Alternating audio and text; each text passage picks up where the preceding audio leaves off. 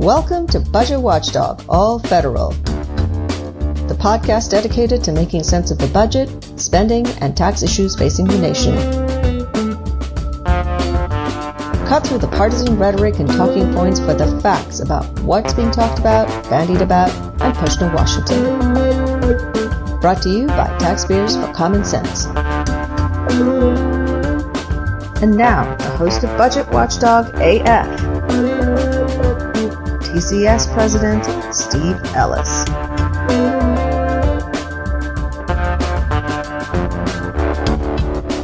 Welcome to all American taxpayers seeking common sense. You've made it to the right place. For over 25 years, TCS, that's Taxpayers for Common Sense, has served as an independent, nonpartisan budget watchdog group based in Washington, D.C. We believe in fiscal policy for America that is based on facts. We believe in transparency and accountability because no matter where you are on the political spectrum, no one wants to see their tax dollars wasted. Podcast listeners, it's been almost 4 months since our inaugural Budget Watchdog All Federal podcast.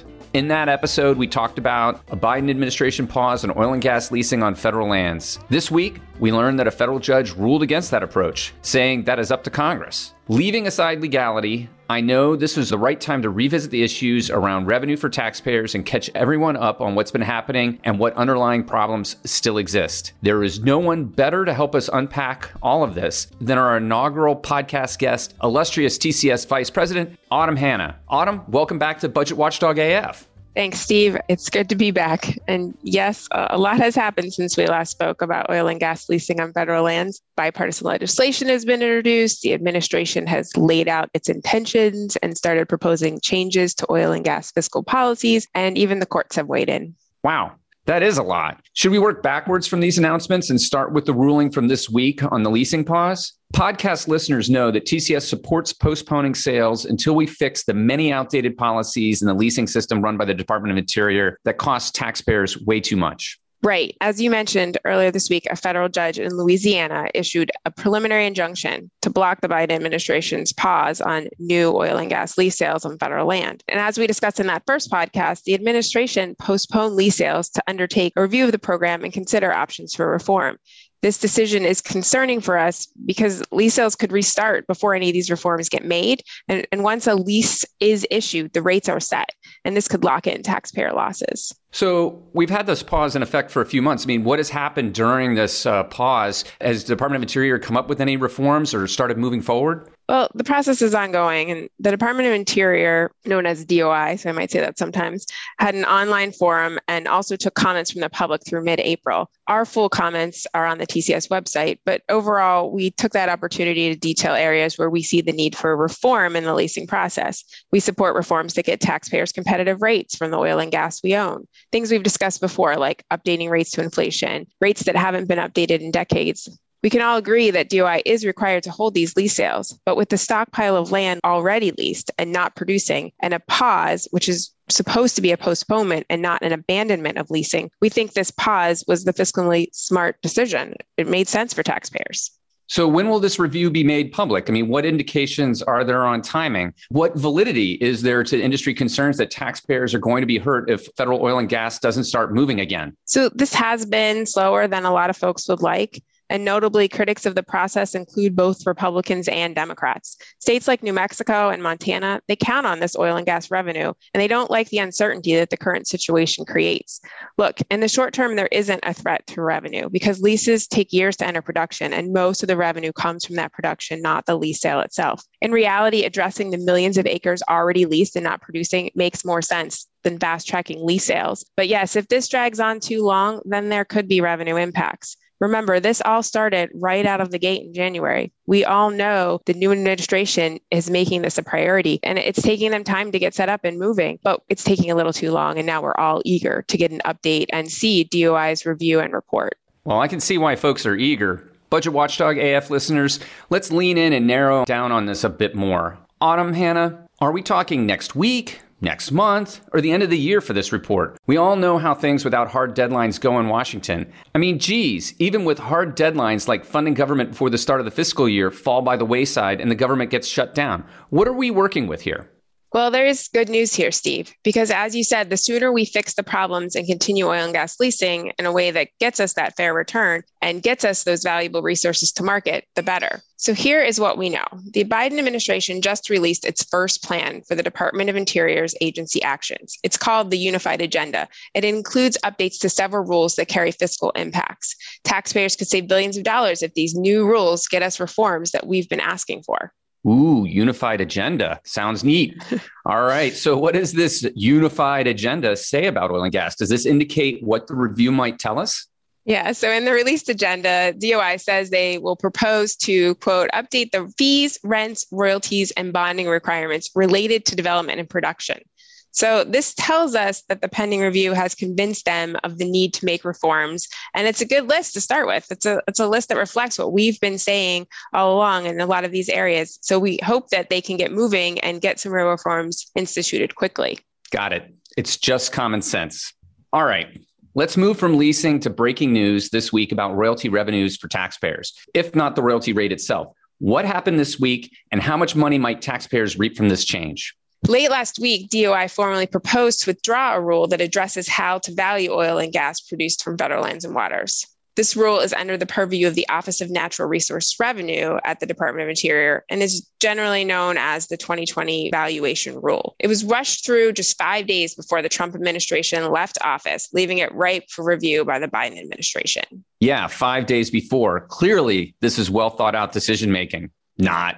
Right. And although this is a new action, the rule has been worked on since 2011 at the Department of Interior. And this recent news is just the latest string of policy pivots back to 2016. The important takeaway for taxpayers now is the Trump era rule would have cost taxpayers almost $650 million in lost royalty revenue over a decade. So real money, at least to most of us.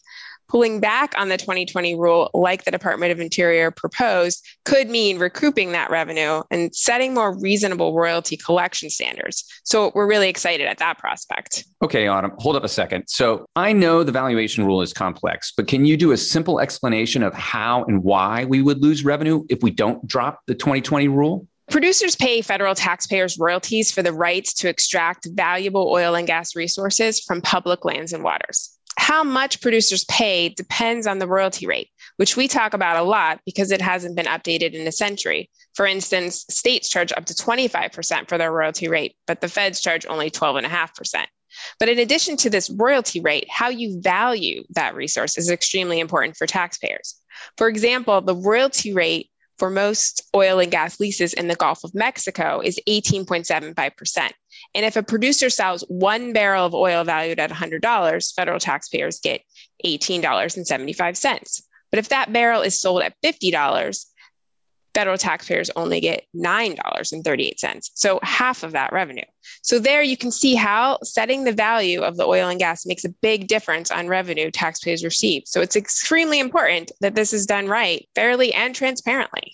Ooh, all right. I get it. So we should really call it the 2020 undervaluation rule. Yes, and all of the details on how and when to value the resource matters, if and where you allow deductions. And we really dig into that more in comments we provided to the Department of Interior. We'll be digging in again, too, as we are now in the 60-day comment period for this latest action. Of course, you can learn more on the rule and how it works on our website in recent posts and in more detailed fact sheets we've done on valuation and royalties over the years. Yes, Budget Watchdog AF listeners, Taxpayers for Common Sense has excellent analysis and reporting on this important issue. Taxpayer.net. Check it out. We love to promote our work and expect lots more of it on the valuation rule this summer and fall when we submit our latest comments. This comment period on the valuation rule will end in August. And then again, the administration will take its next steps this fall. So stay tuned. Great.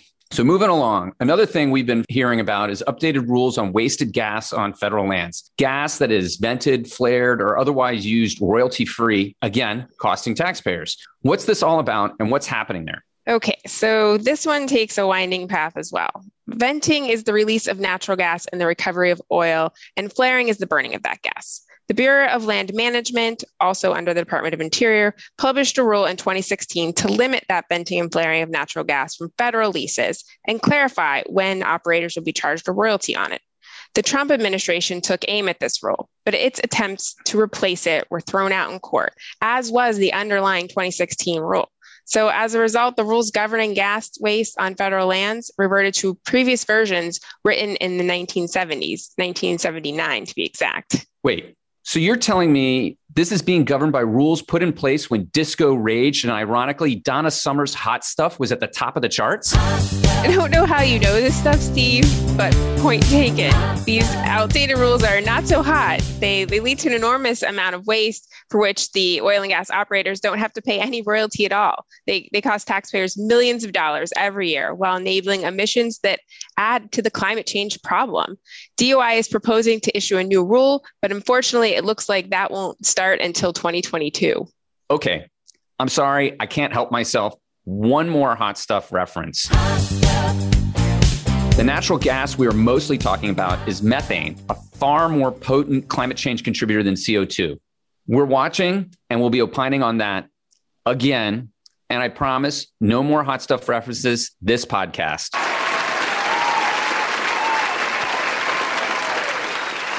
Well, that takes us to the end of our oil and gas updates. Actually, Steve, I know that was a lot that we just covered, but I think it's worth noting what's going on in Congress, too. Of course. We can't forget about the other end of the Pennsylvania Avenue at the Capitol. So bills have been introduced on both sides of the Capitol. Senators Rosen and Grassley are working on the issue. So a Democrat from Nevada and a Republican from Iowa. Right. And they are raising important issues about the need to level the playing field and ending egregious, outdated giveaways for oil and gas, while continuing to recognize it's really important to our energy security to have responsible energy development on federal lands. They introduced a bill in March, and it tackles the outdated rental, minimum bid, and royalty rates that we've been talking about. And just this week, the senators wrote to the Interior Secretary asking that the bill be included as a policy recommendation in the comprehensive review and citing our important research on taxpayer revenue. That's the all-important, soon-to-be-released review that we've already talked about, right? Exactly. And here, like a good infomercial, but wait, there's more. Senator Manchin, chair of the Energy and Natural Resources Committee, has also held a hearing on oil and gas reform and raised some good questions about non-competitive leasing, another problem you all might remember. That issue is one DOI can't fix on its own and needs Congress to act. So we hope to see legislation to address non-competitive leasing soon. All right. So that's the Senate side. What about over on the House side of the Capitol? So glad you asked. You'd think we'd work together or something. Only for 20 years. So, Steve, in the House, a suite of reform bills from bonding and royalty reform to non-competitive leasing and methane waste have been through hearings and markups. Representative Porter, a California Democrat, has taken on the issue, and her bill was voted out of the House Natural Resources Committee. So we hope it continues to move forward. And podcast listeners should know we have interest on the same issue on the Republican side of the aisle, too. So we hope to see some real changes moving forward this summer. Well, thanks for all that info. Good to know, especially about any bipartisan action these days. That is a rare commodity. So there you have it. Taxpayers suddenly doing better than expected, at least for now, in the federal oil and gas space. Thanks for listening to Budget Watchdog AF. Subscribe and share. Taxpayers for Common Sense has your back, America. We're reading the bills, monitoring the earmarks, and highlighting those wasteful programs that poorly spend our money and shift long-term risk to taxpayers.